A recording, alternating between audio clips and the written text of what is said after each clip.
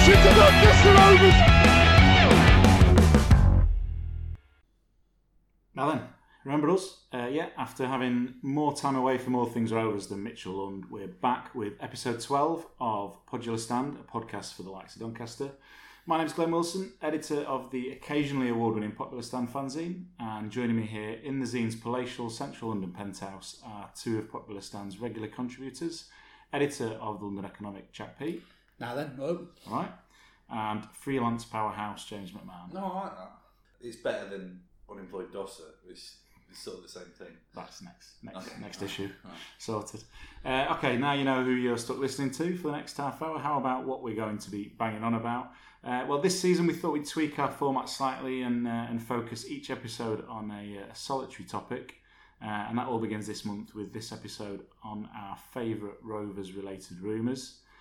James, this was your suggestion, so perhaps it's best if you kick things off by telling us what drew you to the topic, and Jack and me can sit here and hope that whatever you say matches up with the notes we've brought. I thought we were going to talk about how bad the trains were. Don't, man. Okay. We're going to talk about... I was thinking... I think we're all agreed that we sort of hate pre-season to sort of various degrees. And I know you, Glenn, personally just don't like the rumour and the innuendo. But I was sort of thinking, what was the upside of rumour and innuendo? And was there a way of repositioning it as something that we were nostalgic about at one point? Were there any stories that we heard? I mean, we should keep it Rovers-related, obviously. That's why the people have come to the show. But was there a way of repositioning it where it was about a great Rovers-related rumour that we did? Cool. No, I like that. Good. I was on board with that from the start, because the last thing I want to do is talk about how pre-season's gone and what the team look like. Although, ironically, we have all seen Rovers play this season. That's incredible. I also think as well, it's that problem we had when we started the podcast, which is there's not very much to say when you're amazing. Right. Yeah. And this season, thus far, at the time of recording, is going that way. So let's focus. That's what we're trying to do. We're going to focus on the topic. I'm not going to diverse 3 minutes in. Right. Right. So rumours. I've got. You can steer this, James, if you want. I've got some transfer-related rumours, some rumours relating to the ground, and then I've got my favourite Rovers-related story/rumour that appeared in a past fanzine. And I've also got arguably the greatest Rovers rumour that it remains sort of cultly known amongst fans of a certain age. How prepped are you? A lot more. No, I've got a simple conspiracy theory, actually, that I'm going to kick off tonight.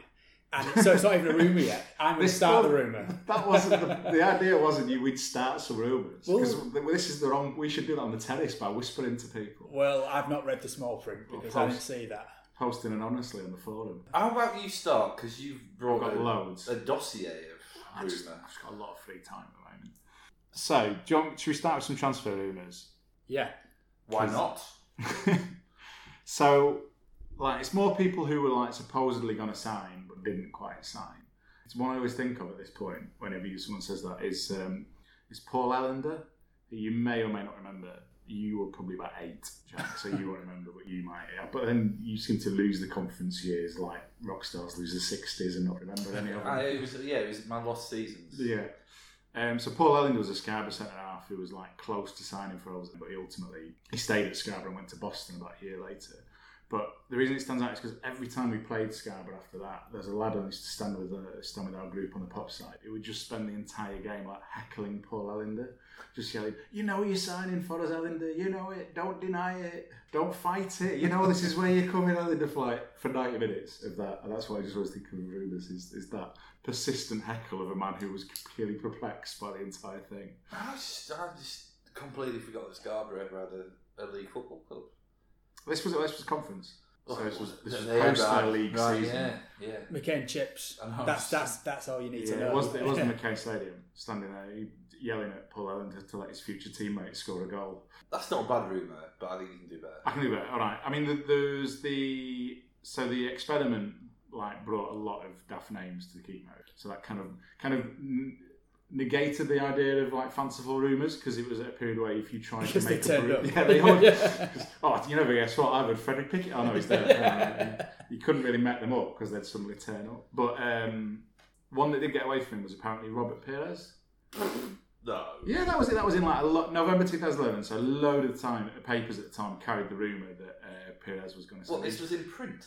Yeah, it just left. Well, it's the internet equivalent of print. It probably made print as well, but I didn't go so far as to go into the library. But if I was working at like a sports desk in the Donny region, and literally I'm seeing all these. These were nationals as well. Yeah, it was. Yeah. Well, indeed. If I'm seeing all these Jambondas and Juves and all, I would fill my boots. It's been a tail of donkey time, isn't it? You're right about the fact that the experiment negates anything like that. You can't have that reaction when we actually did sign most of them.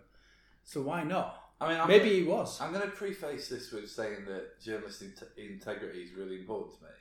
But when I used to edit the gossip page at NME, I did regularly sneak retired footballers into the spotted column. So where did we get that idea from? As well as seeing members of the Strokes at the Barfly, quite often Ian Wright was down the front watching Bell Sebastian. So I imagine didn't they have a long history doing that in NME? Wasn't it like in NME where they started the rumour that Bob Aldous plays the sax on Baker Street? Was that NME? Stuart Marconi, he was NME. Oh, right, I didn't know where that started, right. But anyway, enough indie rock. But no, I can see why people on the sports desk could do that. Yeah, I mean, it is clearly like, here's a bag of players. Get Carol from reception's get one of these out. We'll put Robert it in. Perez wasn't on Mackay's books, was he? Well, I don't know. There's a link there. He just left Villa, so he was 37ish, I think, and he wasn't with the club that season. Oh, so he's ticking all the boxes there, isn't it? Yeah. Oh, yeah.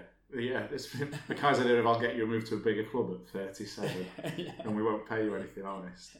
Did he go anywhere after Villa? No, he didn't go anywhere. So he was rumoured to. Apparently, Pires tweeted about it at the time. We didn't have time to go through his Twitter to find it, but there's the quote from Pires' Twitter in the paper was, "Doncaster people called me.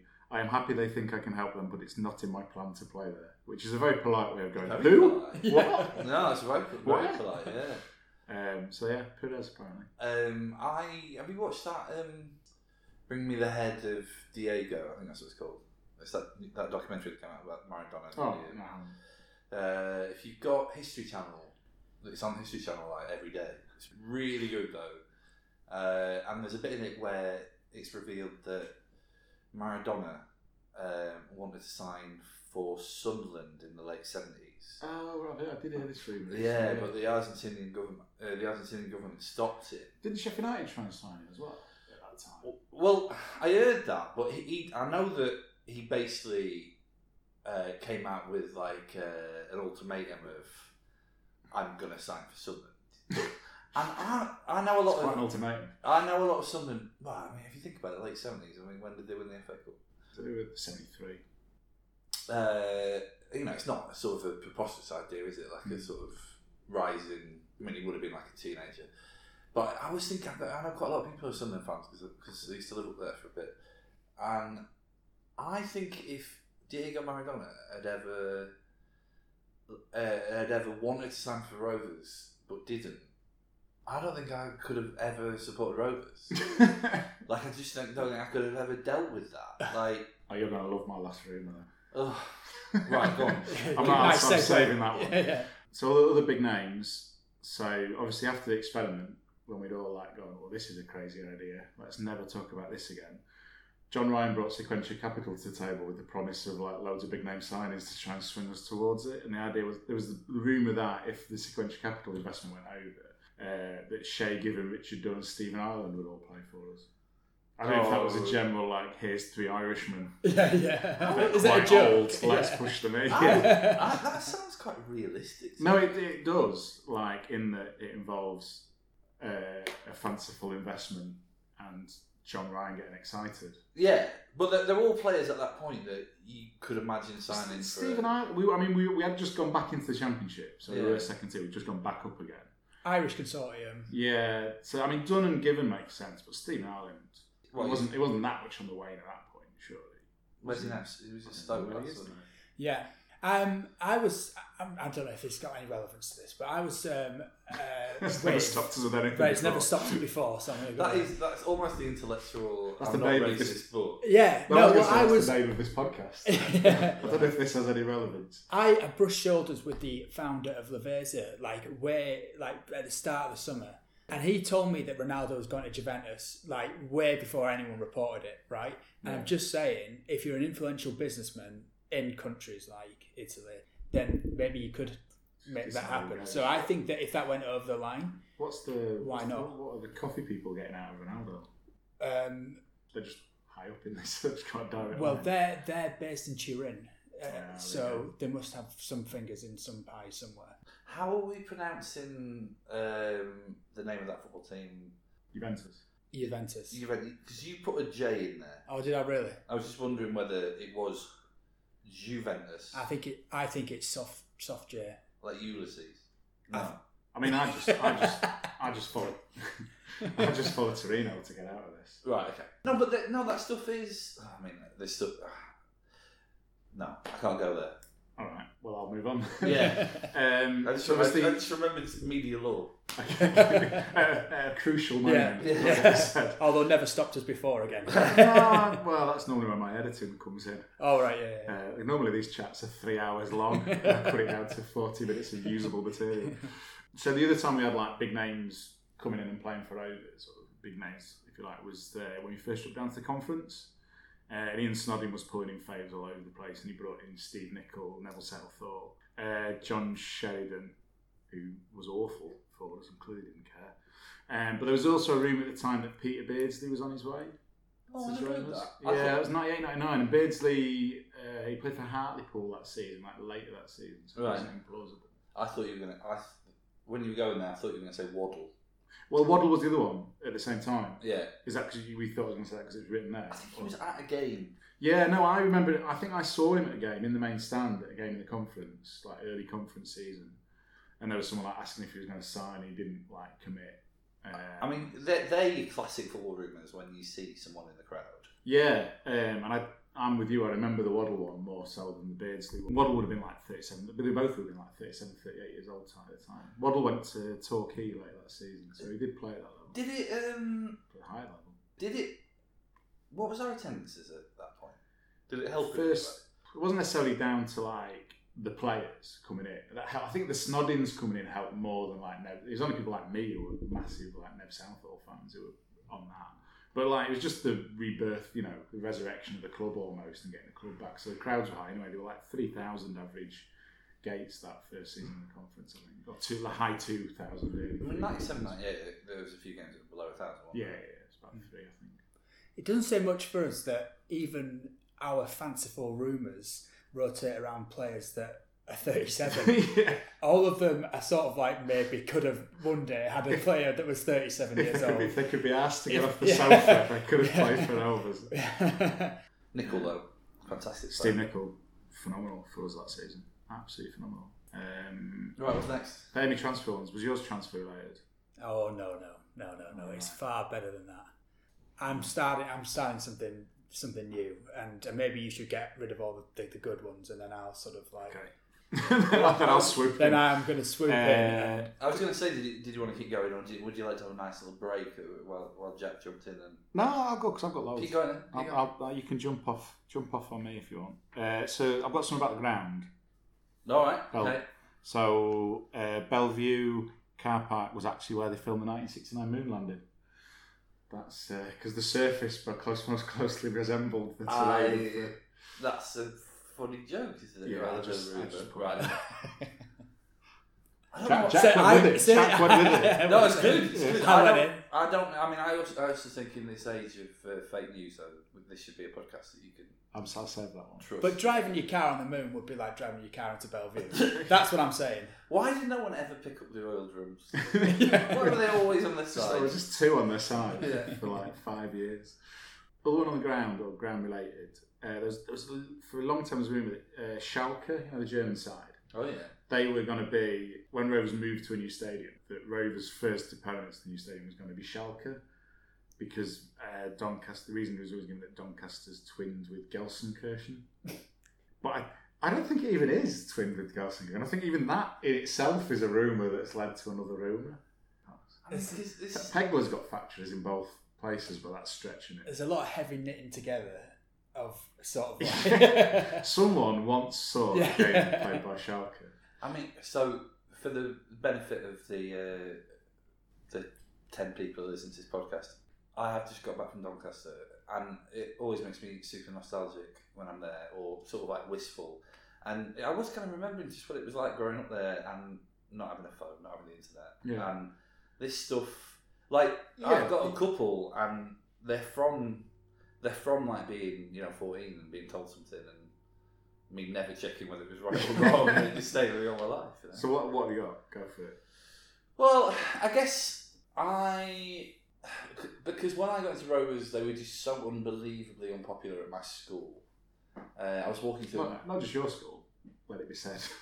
I don't know, man. They nailed that unpopularity across most of the border. Well, I it's hard to say when things change, really, because I was walking through the market today. I mean, it wasn't market day, but I was walking through the market, and there were just loads of little kids running around with like Rose strips. Oh yeah. But that like literally never happened. Oh yeah, no, I'm with you on that. Like did it happen where you were, Jack? No. Like I was talking to my mum. Good reason. Yeah. Yeah. Jack did not grow up in Doncaster, for the benefit of listeners at home. I was talking to my mum, who she grew up in Wheatley Hills, and she would insist that I said Wheatley Hills. By the way, if I said Wheatley, she would be like, "No, I was Wheatley Hills." It's just a bit nicer. And I remember saying to her something like, "Oh, was your dad ever interested in Rovers?" And she was like, "Oh, I'll be dead honest with you, I'm not even sure he knew the town had a football team," which is like pretty damning, right? So there were various things where when I started going to Rovers, and I would maybe say to an adult, as a child, I would say to an adult, "I'm a Doncaster Rovers fan," and there were always like 3 facts that they would give me, or 2 facts maybe. One of them was that it was like the biggest pitch in Britain. Which is, whether that's true or whether it's not, is a bit of a boring one. And the other one was that Paul Daniels owned some of Bellevue's turf. Well, it's funny you should bring that one up. Right. Because I have some notes on that. Oh, well, hello. So Paul Daniels was known as like a celebrity Rovers fan, right? Well. So here's where this falls down, is that he was, in the fact that he was, he'd done these things over, but he wasn't a Rovers fan. He was a Middlesbrough fan. Because he's not from anywhere near. No, he's not. No, right. he's a Middlesbrough fan. So what has he done for Rovers? His agent was a former director at Rovers. Oh man. And so, like in 1992, Rovers were, well, I don't know why 1992 was any different to the previous 20 odd years, but Rovers were skiing. And so it was like an idea to raise money. I think it was the Save the Rovers group had the idea. So they sold off like square yards of the pitch, and you could own a yard of the pitch. Oh, right. And so to try and give this like campaign a bit of publicity, they roped in celebrity magician, and he was big in the early 90s. Oh, he was my hero. Paul Daniels was the man they got to like. He was one of a few non-U-Tree heroes. Yeah, he bought the centre spot, the 10 yards around the centre spot. Man, that's amazing. Yeah. What is the property on there now? Well, here's the thing, right? So fast forward 20 years to like the early 2000s, and Paul Daniels is on Twitter. Was on Twitter, I should hasten, but at the time he was on Twitter. So I thought, well, now's the time to find out. Make sure you leave a minute of silence at the end of the podcast. Well, we'll dedicate it. Yeah. So I tweeted him to say like, is it true? And he was like, yeah, it is true. I mean, I've since been able to find out. But the other thing I asked him was, when the club left, did you get the centre spot? He was like, no. They never gave it to him. Oh. So he sold off these squares of the pitch and then never gave anyone the squares that they bought.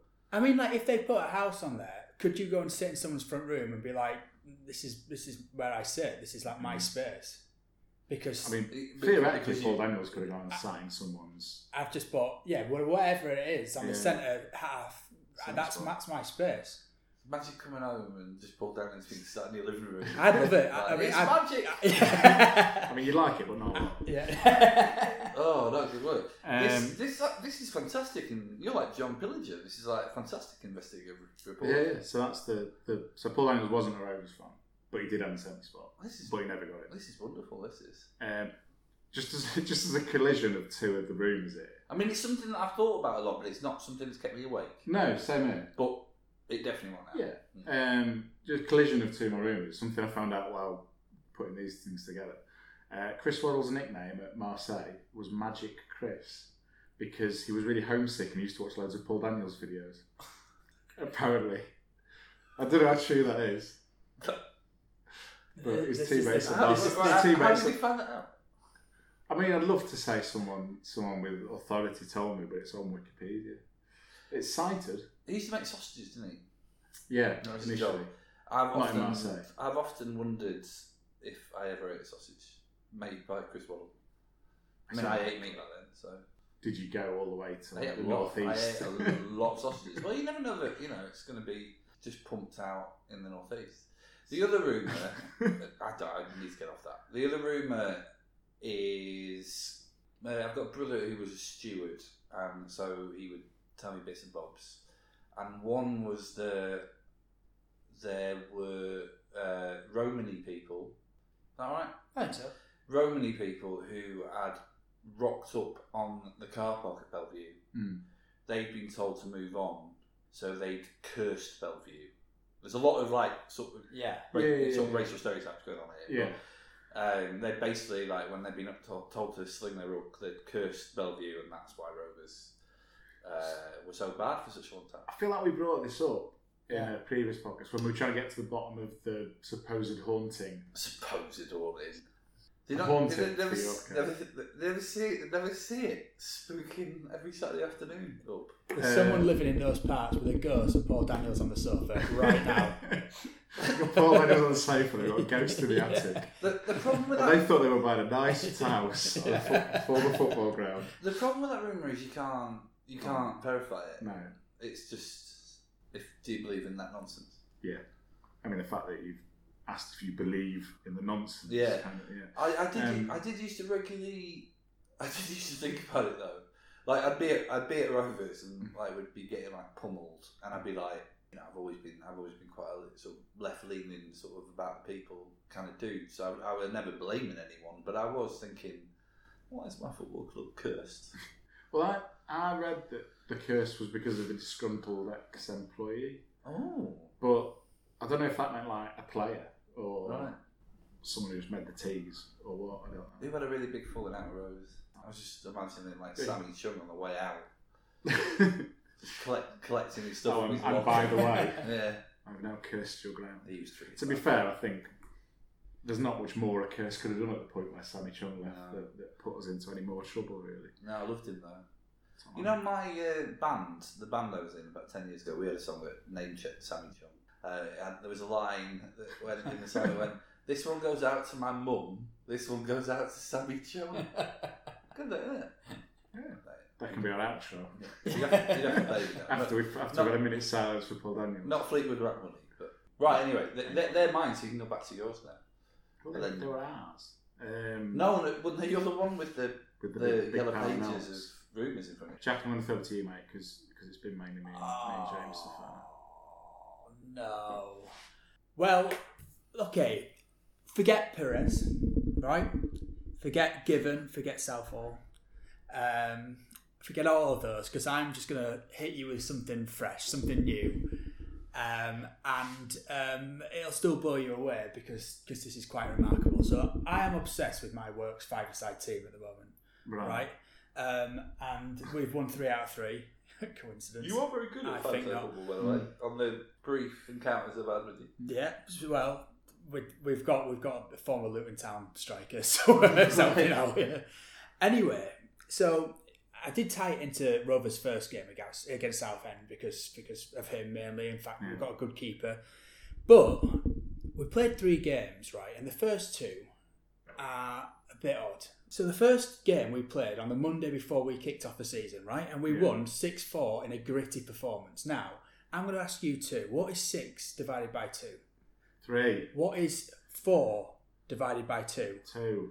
And what did Rovers do on the first day of the season? They won 3-2, Jack. In a gritty performance. I'd have gone lucky. It was gritty. pretty gritty. Let's go gritty for the sake of this. Second game was more of a whitewash, okay? We were completely in control. We won 12-2. What is 12 divided by 2? What is 6 divided by 2? I mean, now you're stretching it, but 3. 3, right? And then if you sort of like, detract the 2 because we've divided 2, that's 3-0. And now, we played on Monday, we won 13-4. Now, I'm going to leave it up to interpretation what we might do at the weekend. But if you're some sort of man... Well, the cup doesn't count. Okay. Yeah. But if you're some sort of like mathematician who can see a trend through this and you've got a fiver that you want to set down the buckets... So your rumour that you're bringing to the table here is that your five-a-side team is somehow influencing the results of League One football matches through mathematics. I think we are predicting them outright. I think Jack's rumour is the plot to an unmade M. Night Shyamalan movie. I think what the listeners can't see is that while Jack was doing that, these numbers were appearing on the wall in sort of etched blood. Actually, it's all online on the blackboard behind. All of these are online in the King's Cross Copenhagen Primary School Division North results every week. Monday. So you won what on Monday? 13, it doesn't help that it's an odd number. Was it 13? 13-4. What's 13 divided by 4? 2. No, it's 3.25. So Rovers are going to win 3.25-0. Yeah, and what that 2.5 is could be, I don't know. It could be anything, couldn't it, really? Let's be honest. System. What I want to know is, how did you stumble upon this? How? It's right there in front of me. I was walking up on Monday night, and as the clouds parted, I just looked into the sky and thought, this cannot be coincidence. It's amazing. I bet there'll be people who'll take that and they'll go down Bill Hill on Saturday and they'll win a lot of money thanks to me. And so when's your next game then? Well, I'm just saying this Monday is for Saturday because we don't really count the cup because it didn't work for the cup. Right. But that's that's the reason we don't count. So what was your last performance? 13-4 on Monday, which is Saturday's game. So against who have we got? Burton. That's the one.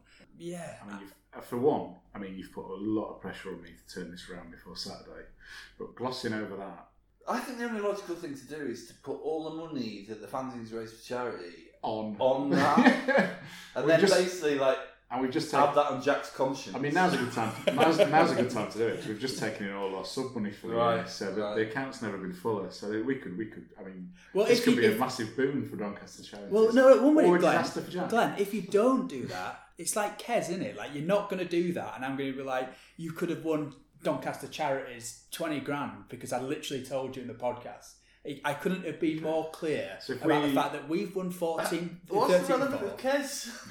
Well, it's the time when he didn't put the money on for his brother. That's right. Yeah. I forgot the plot of Kez. I was trying to work out where I was going to get a kestrel from at such short notice. Yeah, no, totally. I mean, I'm willing to put money on a 3 to 0.25 win on Saturday, but I don't know if I'll find a bookie that'll take it. Unless you've got something really good, I don't know where we're going to go from there. So I think that's my favourite Rovers-related story. Do it. So I've dug this out of an old fanzine. This is issue 20 of Popular Stand, which was early in the 2002-03 season, which I have written for. Don't see any of you two, Johnny come late, is in amongst the contributor list. No, those like I say, those are the where were we when you were shit? Yeah, exactly. What, Rovers? Or no, this was alright. Yeah. John Coyle's on the list, obviously, the Oracle, and Jack the Miner's also written for this issue as well. In fact, it's designed like a sort of quirky order of service. What, the fanzine? Yeah, design software was in its infancy in 2000. I bet you somewhere. Give Nathan a break, man. I bet somewhere in that fanzine they've used dingbats. No, but there's some great clip art. So in this issue, there's my favourite letter ever to the fanzine. So this letter to the fanzine starts with the sentence, "Let me start by saying this is a perfectly true story." So take it as your own as to how true this is going to be off the back of that. So this guy works in a shop. Doesn't say which kind of shop. but he does say within it that his shop supplies the local golf club with meat for its restaurant. So I'm going to guess it's either grocers or a butcher's. All right. He supplies the golf club with meat for their restaurant. A woman he knows from the golf club comes into his shop and asks him, "Do you want a Rovers shirt?" And this is when Rovers have just brought back the hoops. It's the first season hoops. She goes, "Do you want a Rovers?" And they're not on sale yet. And she goes, "Do you want the new Rovers shirt?" And because she knows the guy in the shop's a big fan of Rovers, so he's like, "Yeah, I'll have it." So she brings a shirt in later that day. It's brand new shirt, unopened. It's got the crest on, the sponsor on, whatever. I don't know if there were a sleeve patch in the conference, probably not, but it's got everything on it. And it's got a big number 2 on the back. And he's like, "Oh, nice one, I'm going to be the first person to wear this shirt." So that's how he gets the shirt. Next day, Saturday, Rovers are at home to Sunderland in a friendly. So he thinks, he's home to get to the game, he's not sure. He decides to wear his shirt, brand new shirt, to the shop. Gets in his shop, he's still going to chat with some of the regulars about his new Rovers shirt, he's proud as anything. About 10:30, the phone rings, and it's the golf club asking if someone from Rovers can have a word with him. So it's like, well, someone from Rovers ringing from the golf club. It's the kit man on the phone. And the kit man basically says, "Can we have our shirt back?" So they've given away like more shirts than Rovers have to the golf club, which they give it where they had this whatever. They've given away too many shirts, and they need it. They need it for the afternoon's match. So the bloke's like, "We need it for match afternoon." And so the guy was like, "Well, what do you want me to do?" He's like, "Well, you come into the match. Can you bring it with you?" And he's like, "Well, I can't actually get to the match now because something's cropped up at work." But he goes, "Well, I'll come and get it then." So the kit man drives to this guy's shop and asks the shirt back off the guy, takes it to Rovers, but the best of it is, poor bloke has got to spend the rest of the afternoon in his shop working completely topless because they've just taken the shirt off his back and left him working like with no shirt on in his shop for the rest of the day. How do we ever get out of that league? It's unbelievable. Well, it's saying something, but I genuinely think it's believable. Can I just say something about kit men across the board? Because you hear stories about kit men that get it wrong, and you think, you had one job to do. Yeah. Yeah, you come into work on a Monday, right? And you just literally, you put it through the wash, then you line it up, and on Tuesday you just double check that you've got the right shirt, and then Wednesday you might look at what the opposition is. Yeah. By Thursday you'd expect them to have a good grasp on what you might need for the upcoming fixture. Friday, you definitely need it, and if you haven't got it on Saturday morning, then you're in a bit of trouble. You question yourself as a human being. Have you ever seen Rovers? Have you ever seen Rovers play a team wearing Rovers away kit because they forgot the kit? No, but I've seen Rovers wear someone else's kit. Who was that? We wore Scunthorpe's shorts away at Scunthorpe years ago.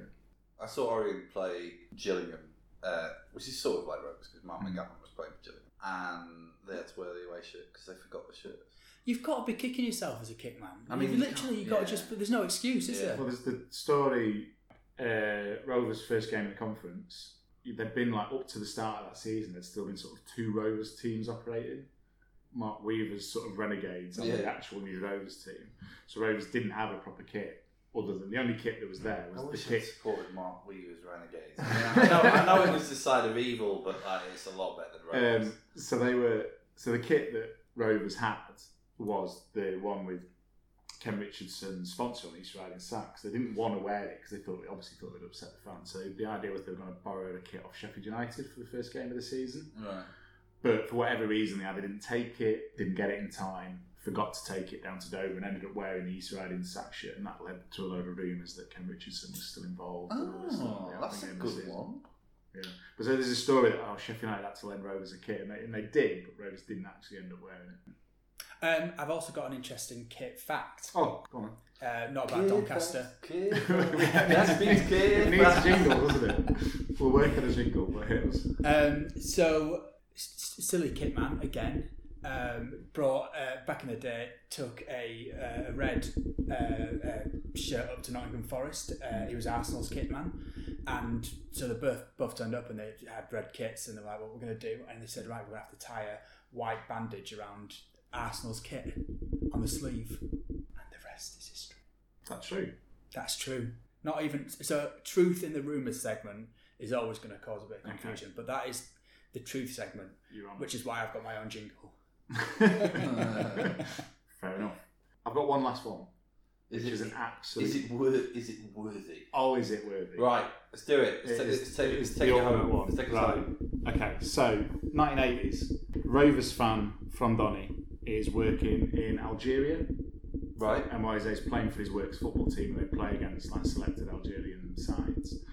And he's been there a few years. 1988, it's his 5th year out there, and a couple of the players that he's played against, 2 young lads, that they really stand out. So I'm on in Algeria. I don't actually know his. I've spoken to the guy to try and get more on this, by the way. Right. I don't know his name, so I apologise to him if he's listening. I completely forgot to ask you your name before recording. So I'm on in Algeria. He's seen these 2 lads. They stand out. He writes to Eddie Beaglehole, who was scouting for Rovers at the time, asking if Rovers want to bring these lads in for a trial. So Eddie gets back to him. Says the club can't afford to bring in trialists from overseas. Understandable. We're about to sell our pitch off to a magician, so that makes sense. But if the fans are willing to put them up and bring them down, then Rovers will have a look at them. So between Christmas and New Year, 1988, early 99, our man brings these 2 lads over with him. I mean, I sort of know where this is going. But go on. Puts them up, drops them off down at Pilkington Rec each day for like training and practice matches. And at the end of the week, he gets our guy gets a phone call off Steve Beagle, who was like first team coach at the time, I think. And he rings our mate because he can't speak any French or any Arabic, funnily enough, Steve Beagle, so he can't. I don't know. I mean, I'm not the wiser as to how they communicated in training for the week. Right. I mean, hopefully football is a global language, even when it's being humped into the channels. Yeah. So Steve rings the guy to say like pass on the verdict, and his view is that like the lads they've got skills in abundance, they're technically really sound, but they're just not strong enough and not built for like lower league football. So ends unsuccessfully. They go back to Algeria. Who are the 2 players? Is obviously what you're all thinking. Well, I don't want to say in case I get it wrong and I look silly. Well, I hate feeling one of them, the first rumours that and this is the one that I think is more plausible. One of them was like 16, 17-year-old Bilal Zeri, who would go on to play like 90 times for Algeria. He's one of Algeria's most famous players of like the early 2000s. That's what I was going to say. Yeah. He was like 2005 Algerian Footballer of the Year.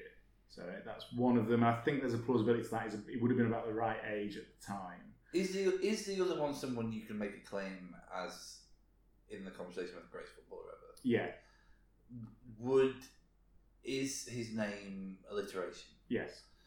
Well, it's Zizou. Yeah, so the rumour's the other one, and it's quite a big rumour this amongst Rovers fans older than us around the time. The other player on this trial was Zinedine Zidane. And Rovers had a look at him and said, well, he's good, but he's not quite got the strength to hold off Colin Douglas. So what? That bit rings true, that we would do that at that time. Well, the thing that we're sort of forgetting here is obviously Kevin Keegan is a squeaky voiced man-child. Yeah, we've got previous on this. But there was an argument he was one of the greatest footballers of his generation, and we said he was too weak. We've got previous on letting very talented footballers go for not being strong enough. Yeah, no, I think that you might have won there. So well, that's a cracking rumour. It's a belting rumour, isn't it? And no disrespect to the man who gave me this information. I've looked through like Zinedine Zidane, and I don't think he even lived in Algeria. No. He's of Algerian descent. Yeah, I'm fairly certain. I think he was grew up in France, Marseille. So it's a belt of a rumour because it came up on the forums like back end of last year, and all like a few like known Rovers fans who are older than us were like, yeah, everyone knows this, and sort of people from sort of our age downwards were like, what the hell? So what year would this have been? This is late 88, early 1989. Because all I'll say is when I found out that Maradona Sunderland thing, I wanted to send that to my mates who were Sunderland fans. Yeah. So I was like Googling it, and there was quite a lot of sort of clickbaity list articles about sort of football transfers that never were. And Zidane was in it, allegedly that there was a transfer to Blackburn that went wrong. I mean, that's more plausible. Right. But I guess he's way over 37 now as well, so there's no chance of him coming back. Yeah. We could start that up. I tried to push a rumour that he was going to be the new boss in the summer after he stepped down at Madrid and Ferguson. I want to hear a word against Grant McCann. No, I think if anything, like we got the winner out of those. Walking in the Grant McCann Wonderland. So yeah, that's what we've got on rumours. We've got some good pitch ground stuff from yourself. Let's end this because I've been sleeping on a camp bed in Armfoot for the last 4 nights. A bit tired. I'm a bit sad. Alright, so we'll end it there then. So huge thanks to all of you for enjoying that and sticking with us all the way to the end. Thanks also to Jack and James for joining me. Cheers, gents. We'll hopefully be back again next month for episode 13. And in the meantime, don't forget to check out the fanzine website and Twitter for a steady stream of Rovers-related nonsense, melancholy and match reports in between podcasts. If you've got your own rumours, let us know. Let us know on Twitter. If you want to debunk ours or credit ours, then you can do the same. It's at Viva Rovers. But for now, our city.